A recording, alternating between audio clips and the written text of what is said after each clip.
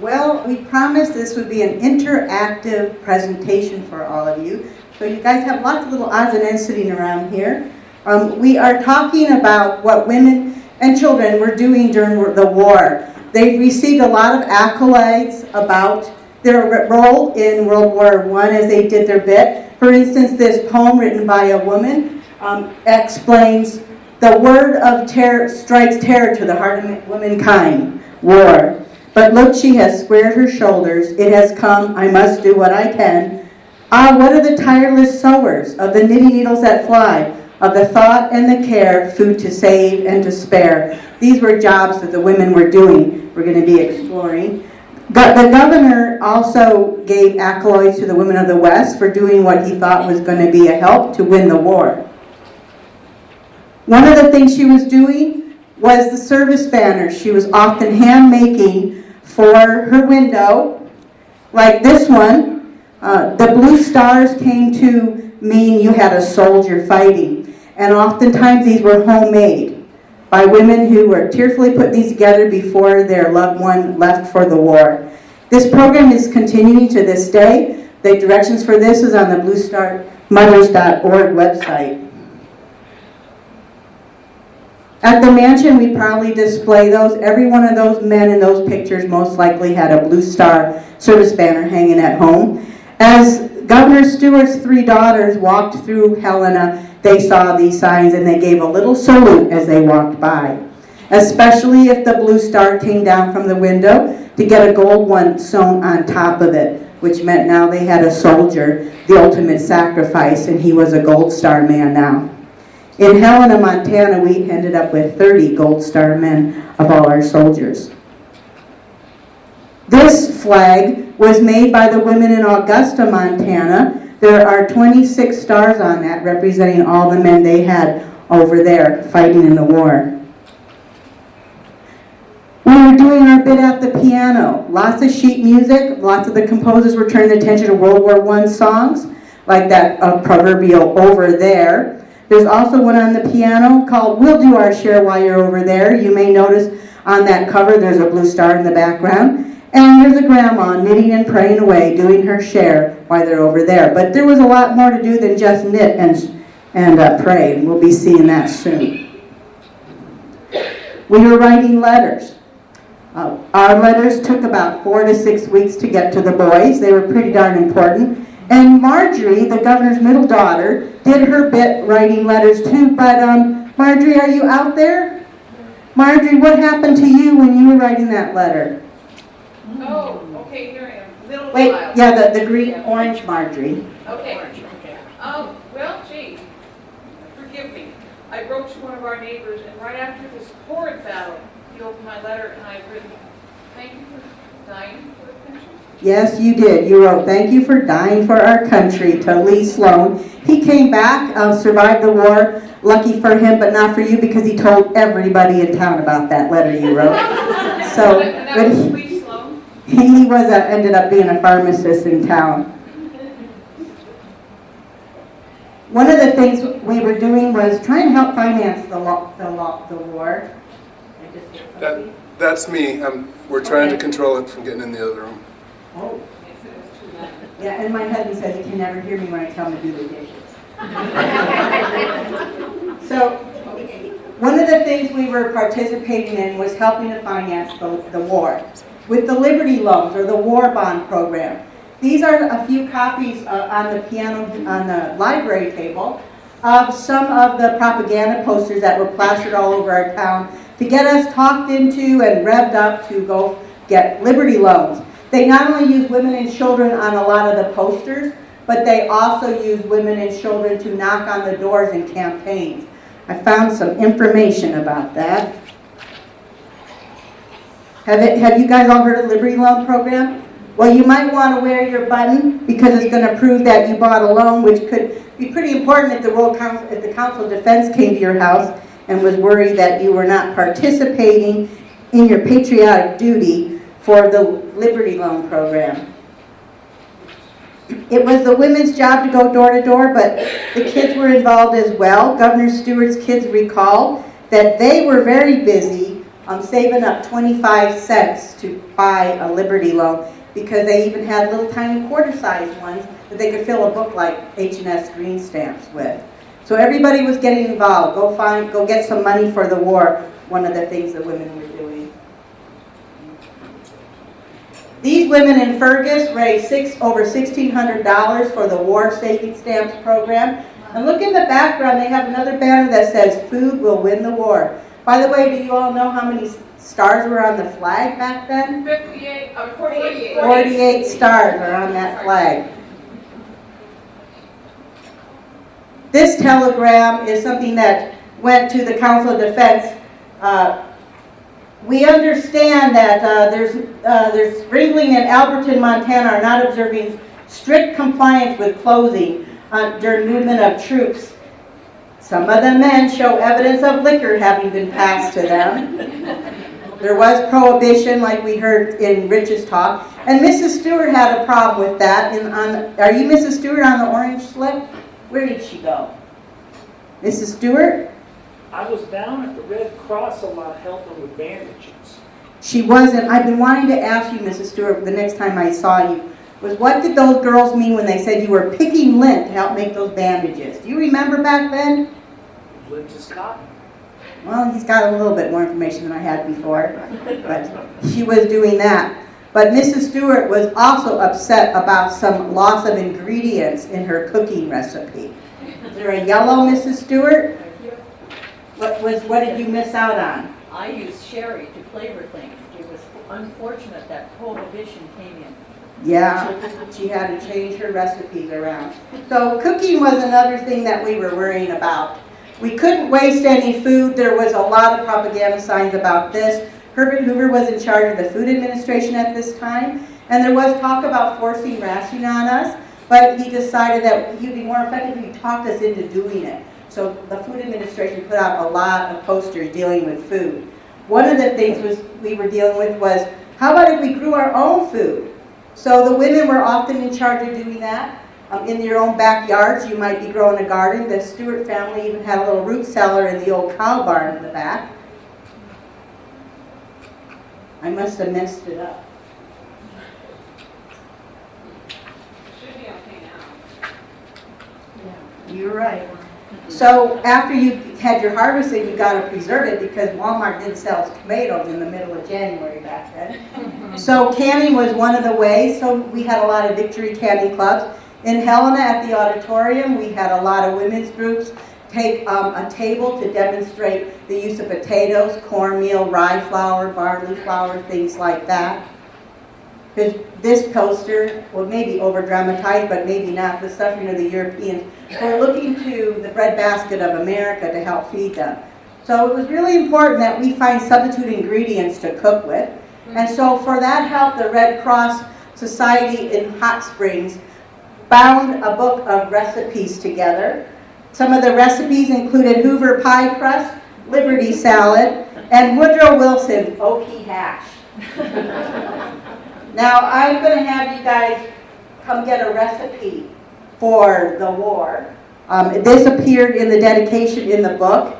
Recipe for doing your bit: save the waste, control the taste, eat cornbread and rye, meatless days, wheatless days, eat less cream and pie. For our allies' sake, cut out the cake, save food and win or die, keep fighters fit, this is our bid, and that's the reason why the ladies of Hot Springs Red Cross Society bound those recipes together so they could do their bit in helping us with the new ingredients we were using. Now, there's a yellow cook somewhere.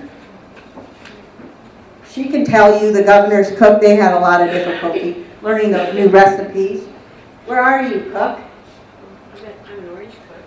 You're an orange cook? What did you do? Well, white flour was substituted with black flour, which we had never used before. It was very coarse and not very good.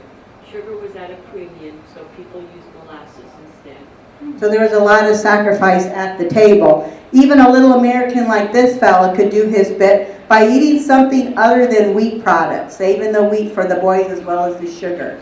The girls remember not being able to have fudge parties anymore during the war years. Growing our garden, that was a lot of work, but even the kids at school were enlisting in the school garden army plowing up some of their recess ground and not doing as much academics during the war, so they could also help provide food. The soldiers had a lot of things to contend with. The Red Cross was in charge of getting a lot of supplies out. One of the things they gave us instructions for was how to make a comfort kit. These could be made by those tireless sewers in the earlier article. And in there you would be putting things like foot powder. You ever heard about the trench foot? You'd be putting tobacco products, shaving equipment, sewing things like a pinball, and a pair of folding scissors, but make sure you don't put in made in Germany scissors. They were specific about that. And you'd also put some stationery for them to write home in. And oh my gosh, please put in a candy bar or some chewing gum in there, because they got awful hungry in between getting shot at. Cigarettes? Not cigarettes? Sure, you could give them some cigarettes. They'd love that.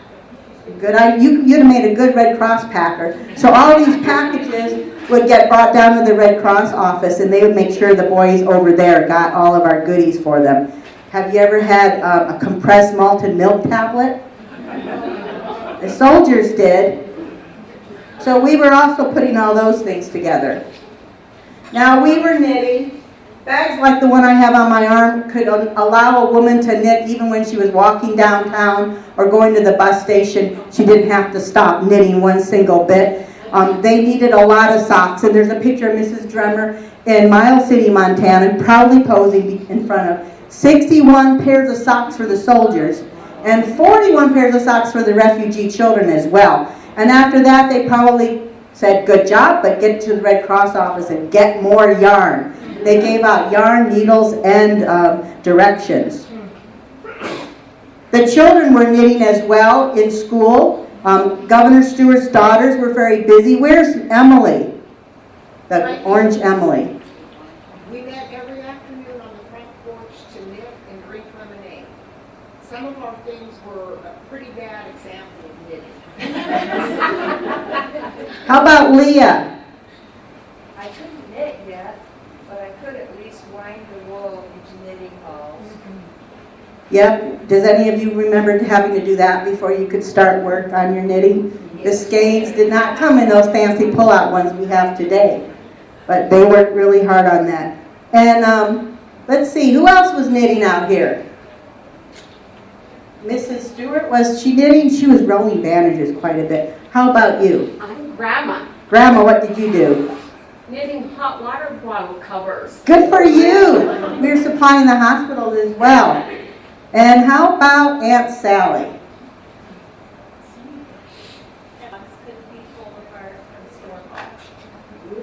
Yep, the girls were pretty proud of your knitting skills, Aunt Sally. She was up at the mansion quite a bit with the Governor Stewart's family. Governor Stewart was her brother. So Emily was talking about knitting for the soldiers. That was often being sewn together. The little squares were a lot easier to make than a pair of socks for kids.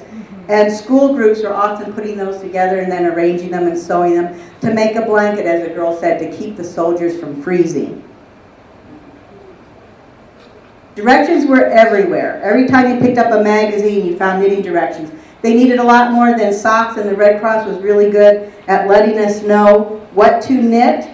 From a December 1918 paper, emergency call for Red Cross knitters. Knit, knit, knit. If you haven't knit, let this be your last day before you learn the art. And for you, Madam No Knit, we need sewers too. There's hundreds of garments you could sew for the Red Cross.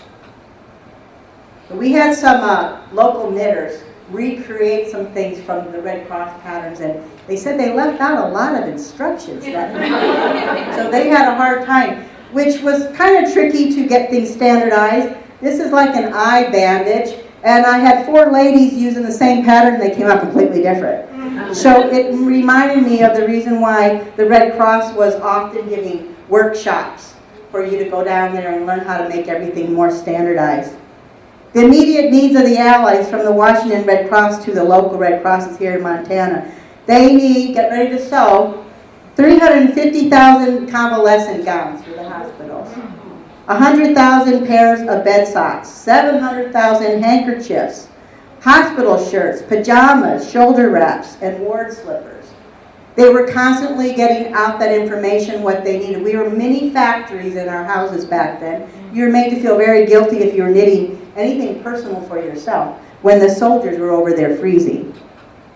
So here's a few more. There's a hot water bottle heater. Did you make that, Grandma? Yes, I did. Isn't it well done? They knit so much that one of our Montana ladies wrote to her nephew, during the war, by the way, and right above that crease in the middle of the page she wrote, "We will be very glad to quit our knitting when you boys come back." Good reason for the war to be over. They knit so much that you heard that song Over There, especially at our banquet last night. Well, they changed the lyrics to it. Instead of Johnny get your gun, they said Johnny get your yarn. Because yes, even the boys were knitting. But they started singing over here everywhere. We are knitting for the boys over there. Knit a sock or sweater, or even better, do your bit and knit a square. Those are those Afghans.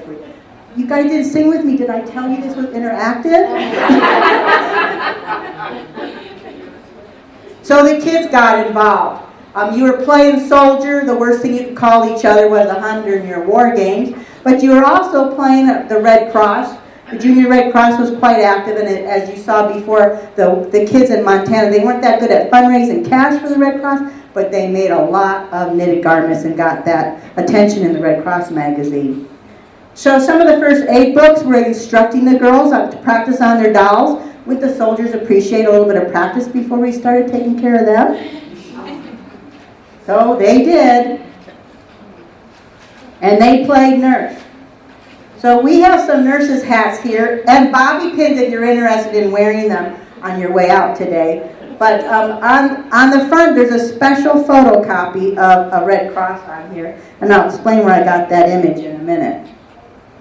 When the kids were playing, it was war-related, which is why you've got a little bit of toy soldiers laying around. The Ladies' Home Journal had magazine pages of Piper dolls, but they were all war-themed during the war, so you could never stop thinking about it.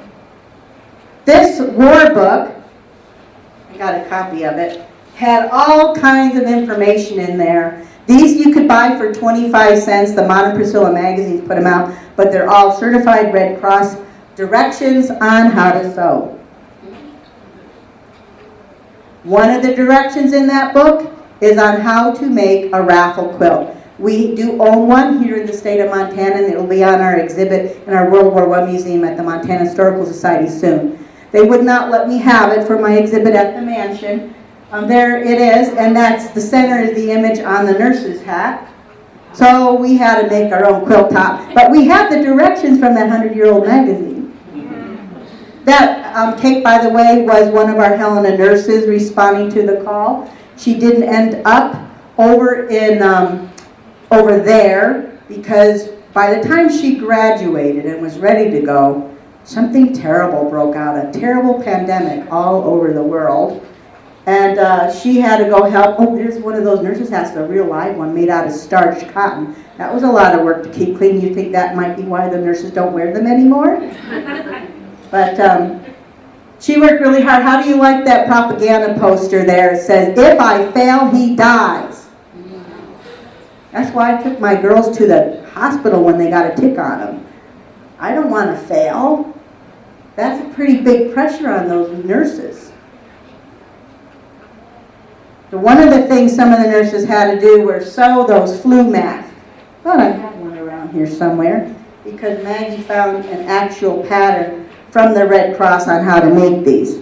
Sorry I didn't make enough for all of you, but they were specific to tell you to put a black thread in the front of them so you don't accidentally put the germicide against your face and breathe all those germs in. So the girls all wore those. Some cities in the country even made it a law that you wore your flu mask. Did they help keep you from getting the flu or not? No. That's what they say, but you couldn't sit by and do nothing. And so we're going to do our bit for all you guys, and I passed out some white squares of paper. If you can make sure you all have one. Because one of the problems was when you went to get a drink of water at school or when you're out in public, it was just a cup on a chain that everybody shared. Imagine the germs. So we're going to fold your papers in half diagonally.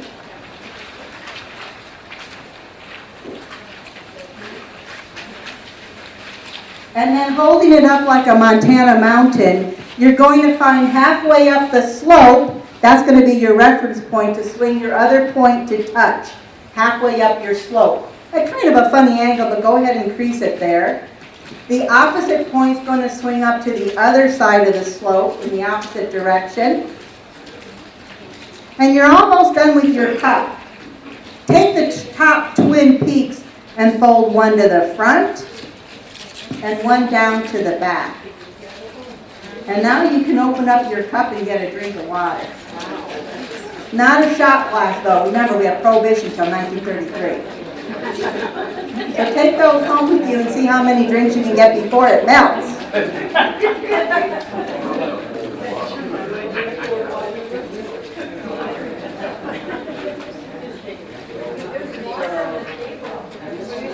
Oh yeah, but don't leave. Now I passed out a bunch of old magazines from Leslie's. This was one of the ways we got information about the war. So if you've got a chance to look through that to see those photographs we got.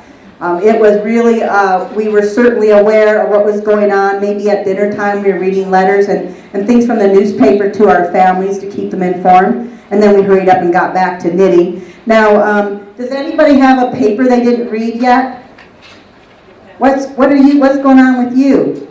You are Emily. For some reason, the soldiers were attracted to the homes of young girls in Helena at the time. Many of the soldiers were country boys who were lonesome and came around to see ordinary people in ordinary houses. Oh, I'm not sure that's all. Well, You are a middle daughter to Margaret. Several of the soldiers were really good to us. See, Sloan paid for 10 admissions to the movies for all kids. This sounds like a big undertaking, but when children were only charged 5 cents each, so it wasn't a big outrage.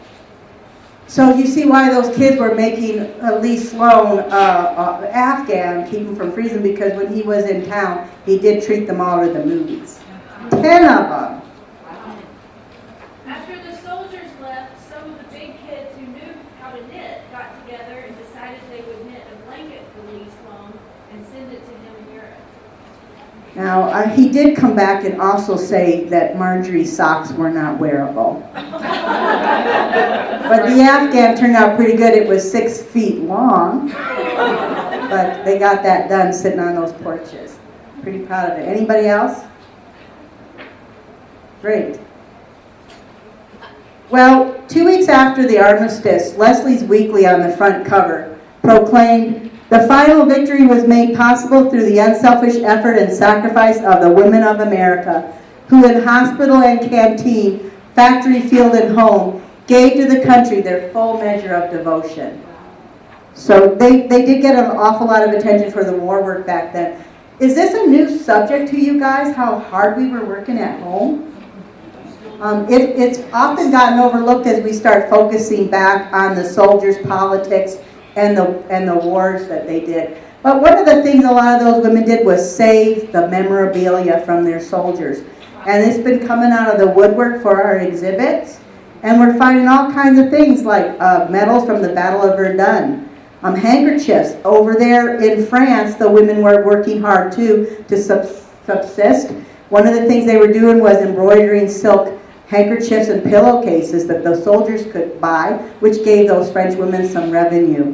So on the other side of the war, the women were working, and then the sweethearts over here were getting those and lovingly preserving letters, diaries, and their souvenirs from the war in trunks and garages that are coming out right and left.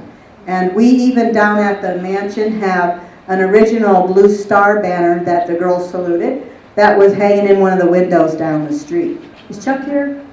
He said he was going to come. There's a guy named Chuck Jesuit walking around, and he's got in his name tag his actual relatives' draft cards. So if you see him, you might want to have a look at those. So that's another thing women were doing after the war, saving all those things. So if you, before you leave today, I'll pass these out, pass them around the tables. And we also have some World War I paper dolls featuring Betty Bonnet's cousins. So you might want to grab some of those on your way out. And if you want to wear a hat, I do have the bobby pins. I think you can figure out how to fit those on. That's what we were table behind me. So I guess One comment about the caps and your bobby pins, that bobby pins were not used in World War I. The caps were held in place by straight pins. Kind of like half pins. Would you rather me bring some straight pins? All right, thank you. Bobby, Yeah? I just wanted to mention one other thing. One of the knit stitches that was created during the war, First World War, and actually designed by a military man, is called the Kitchener stitch, and it is now used. It was designed at that time, and it made for a seamless toe, soft, so that it would not rub against boots or cause sores. And any person, any knitter who is knitting socks these days still uses that World War I knitting invention. Thanks for those additions, and that's what happens when you start talking about, when I have tours at the mansion, I'm running into all kinds of people with interesting information like that. One of your meal tickets had something about sending slacker records to the soldiers. Something else we were doing, gathering up those slacker records. Music was important to them as well. So is the YMCA. When the boys were over there and they saw a red triangle, and we would have a red triangle in our service banners in some of our windows, those YMCA men were busy giving those boys that are worn out and tired and cold a place to warm up, have a cup of coffee, and set up a canteen for even the fleeing refugees. So that was something we were supporting too, as some of our family members were going over there with the YMCA. Were they also meeting the trains with the soldiers on? They were setting up canteens. We were doing our bit to support them in so many different ways, so many different organizations. Maybe it was so you didn't get arrested for sedition, if you're proving yourself patriotic. But when you had 40,000 men in Montana going off to war, this affected all of us, whether it was our neighbor or our own personal families. And so we all were so dedicated in being aware that they were suffering and we needed to do our bit. I wanted to make a comment. I was in the second grade in 1948. Our community service project was to knit squares for Africans for the World War II veterans that were in the Veterans Hospitals. The squares were then put together. Do you remember how big they were? We were 6 by 6. 6 by 6. The girl said theirs was 12 inches wide. That would get you done a lot faster. The Afghan squares are really handy because the Red Cross was trying to pass out certain color yarns to everybody, like blue for if you had for the Navy, brown for the Marines, and green for the Army. But pretty soon the Red Cross started running out of yarn. When Senator Powers went to Minnesota, we all asked him to bring us some yarn back from the Red Cross over there because ours was out of the colored yarn. He reported back that they were out as well. So pretty soon we were all making gray socks and gray sweaters. So it still wasn't enough because some of the soldiers wrote home to say there wasn't enough gloves to go around, and some of the men had to fight barehanded during the cold winter. So we were certainly seeing all those things and knitting, doing our bit. Question back. Question over here. Yes? Bobby, when the nurses were going overseas, was there a ongoing shortage of nurses in? Well, how do they handle that? I'll get to that. Yeah, we're going to hear that pretty soon. He's going to focus on the World War I nurses. You know, I have at the mansion, I have a paper out on the Spectator mine disaster. And the other day, one of the fellows in my tour group said that one of those men was my grandfather. Well, I've been wondering what the women did when they lost their husbands at this crucial time. And he told me his grandmother became a nurse, and her district was from Anaconda all the way up to Great Falls. So it could be why we are the 4th largest hit in the flu, but we've got some other presenters to give you some more facts about that.